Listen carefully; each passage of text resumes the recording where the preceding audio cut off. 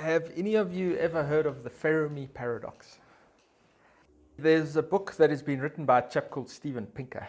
Has anybody heard of Steven Pinker? He's kind of doing the rounds at the moment. He's a philosopher. And this is a book that he's written called Enlightenment Now. And there are just a few interesting things here that I want to share with you. If there's anything the Enlightenment thinkers had in common, it was the insistence that we energetically apply the standards of reason to understanding our world and not fall back on generators of delusion like faith, dogma, revelation, authority, charisma, mysticism, divination, visions, gut feeling, or the hermeneutic parsing of sacred texts.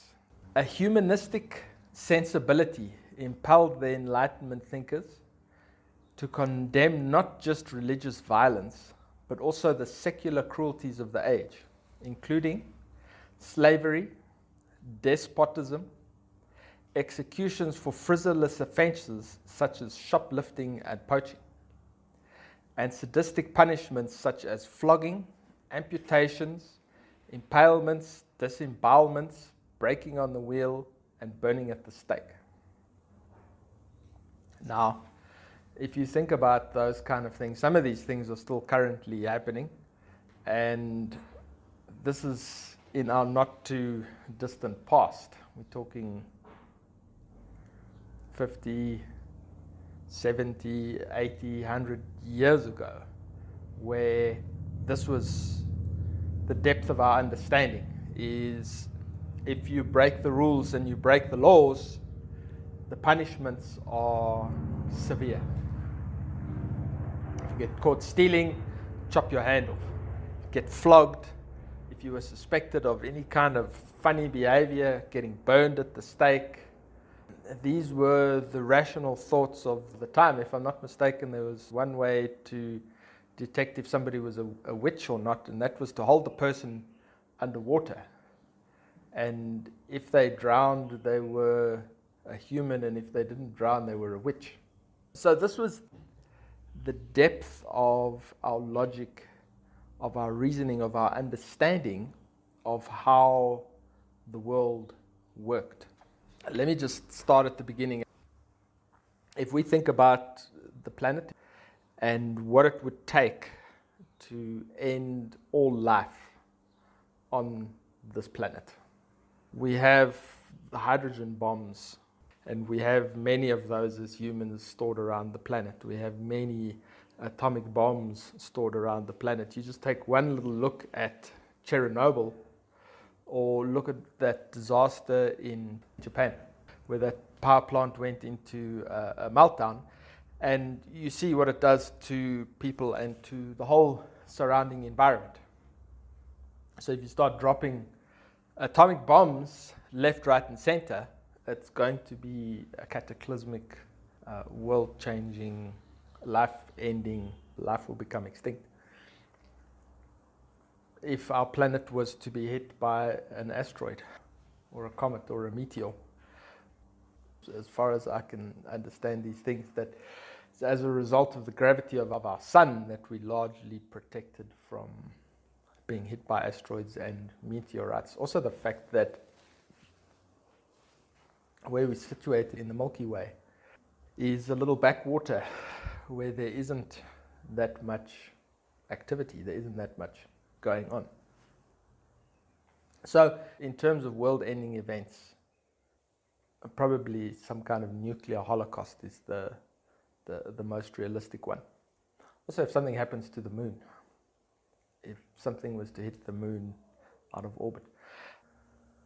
So my understanding of where the moon comes from is that an asteroid hit Earth, and that a chunk of Earth was dislodged and put into orbit around the Earth. So this ties into the point of the discussion. If the moon is not rotating, and you guys that are sitting here are not aware that the moon doesn't rotate, that's something that you see every day. That's something that you have general knowledge about. The moon impacts on the tides. Something that the moon does is it makes sure that we stay on our axis. Because if the moon wasn't there, the Earth would be wobbling much more severely than it already is, because the axis does move like that, but the moon keeps it stable. I didn't know that the moon didn't rotate. Now, that means that we see the same side of the moon every time that we look at the moon. The point that I'm trying to make of that is that there is something glaringly obvious that we see every day that is staring us straight in the face, that generally people are unaware of, that they don't think about. How does it impact on our day-to-day lives? I think it's quite fascinating. I think it's very interesting. Does it have any impact on me? I suppose if the moon was spinning around on its axis, Earth would be doing different things. So I suppose it would impact on me, but generally it doesn't really. Now, let's say that we don't destroy ourselves in a nuclear holocaust, that Donald Trump doesn't blow us all up, or Kim Jong-un doesn't press the big red button, and we got to survive on this planet for another 1,000 years. What would our life look like? Because those things that I mentioned in the beginning, we're talking 100 years ago, 120 years ago, where that was fairly common practice. And how far we've come in 100 years, and how far we've come in 20 years. 20 years ago, there were no cell phones. And when cell phones came out 20 years ago, you had the Motorola flip phone, which was a huge brick thing that had a massive cradle that you used to pop it in to charge it, and you needed a special attachment to put on your belt to hang the thing. Now you can play any game imaginable on your phone. It has a video camera. You can very, very easily operate your own YouTube channel with a phone.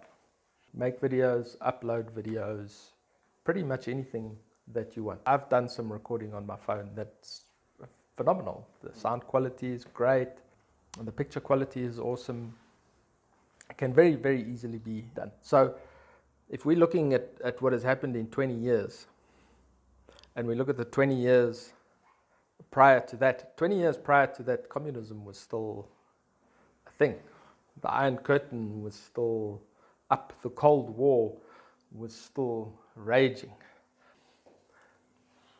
Ronald Reagan was still in the political spheres, so we got 20 years, and then we got another 20 years. Where are we as a human race going to be in 1,000 years? I mean, what we're talking about here now is you have a guy who plows a field, and there's another guy pulling the plow.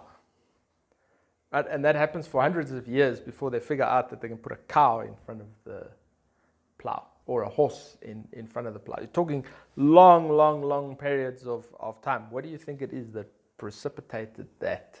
So I'm talking the Industrial Revolution, because that's where things really started changing. Things started changing in the late 1800s, 1900s. So what do you think it was that precipitated that change?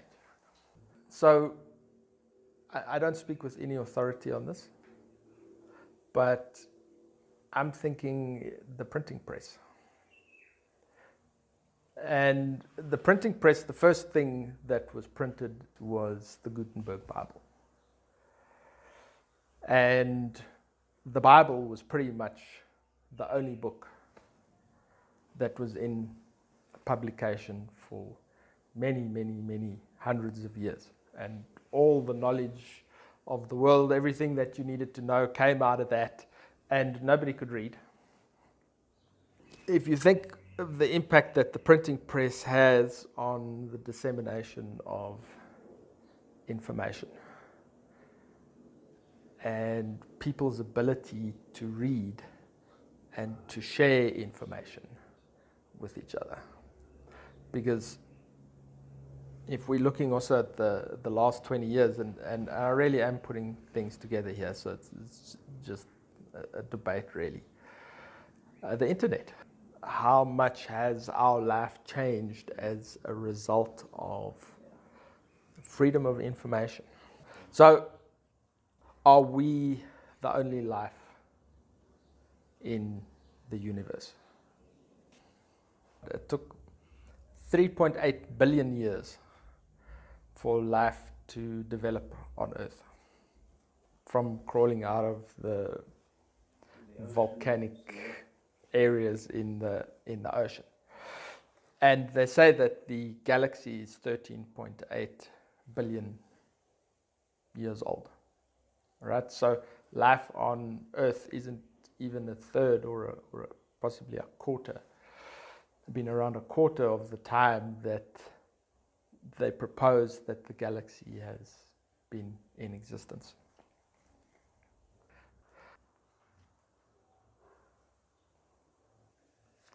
The way that science looks at these things, they estimate that the universe will achieve heat death in something like 10,000 billion years.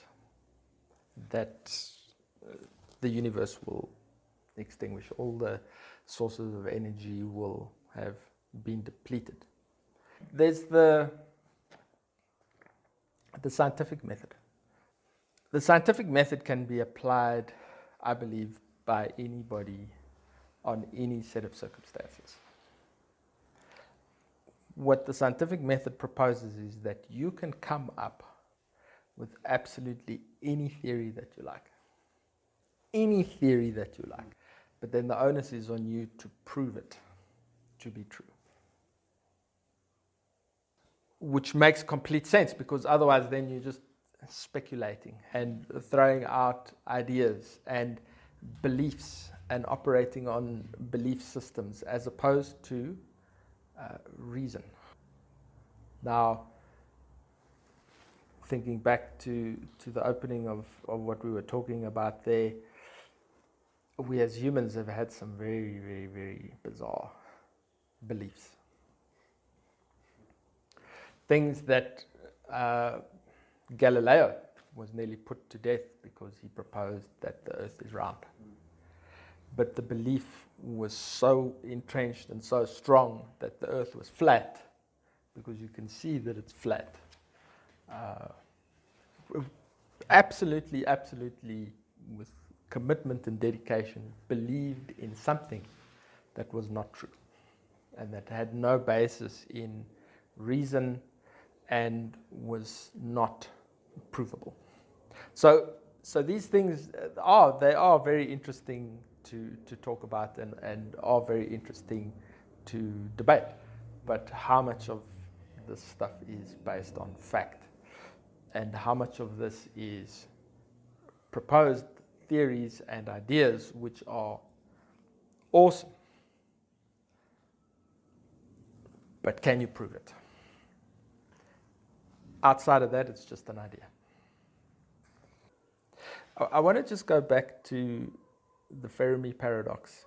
Now, the Fermi paradox is quite a well-known theory. And the Fermi paradox proposes that the reason that we haven't been visited by other species is because for life to exist is extremely difficult and extremely hard and very, very rare for all the circumstances to come together and to fit together for life to be present. So I'm not making an argument against life on other planets. I am making an argument for life to be present.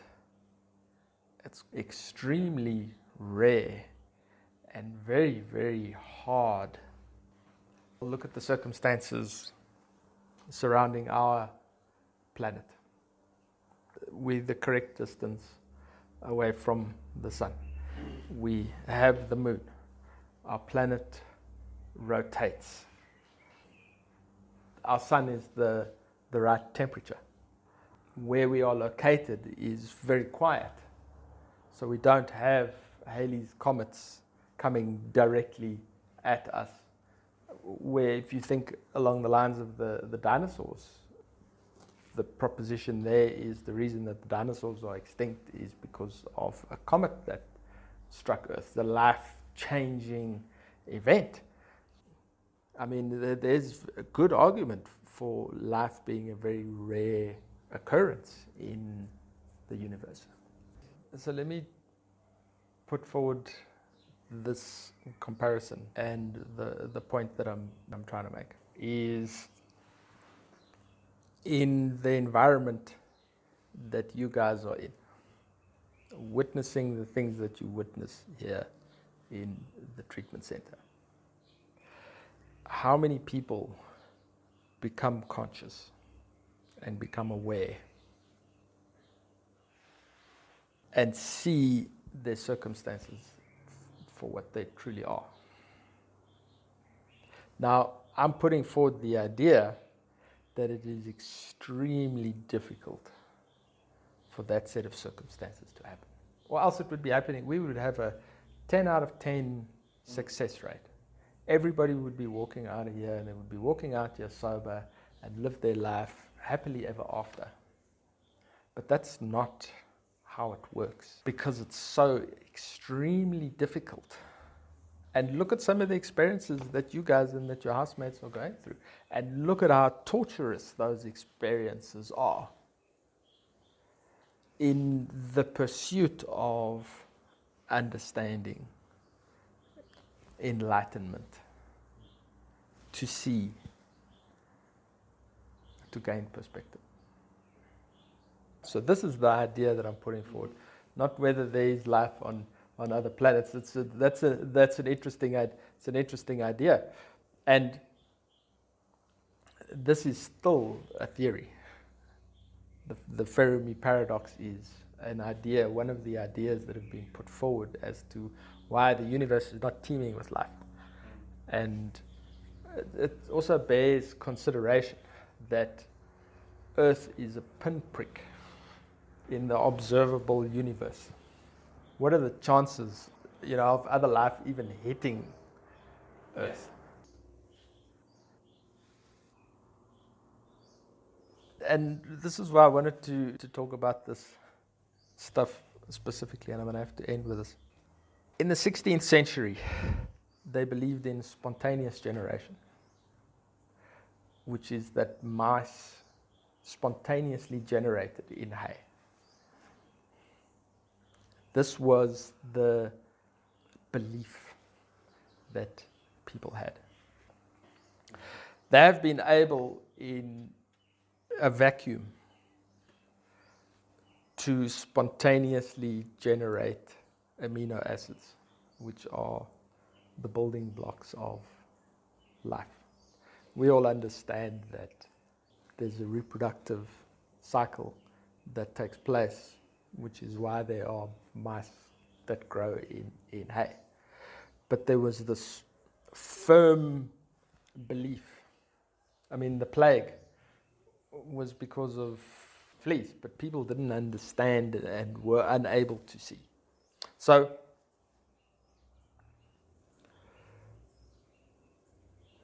how much effort and what steps are we taking to understand the circumstances that we are faced with, and to gain some perspective and some understanding, enlightenment, consciousness, awareness? And I'm not talking about consciousness just as an accident of life, or just because we're in the right spot at the right temperature consciousness.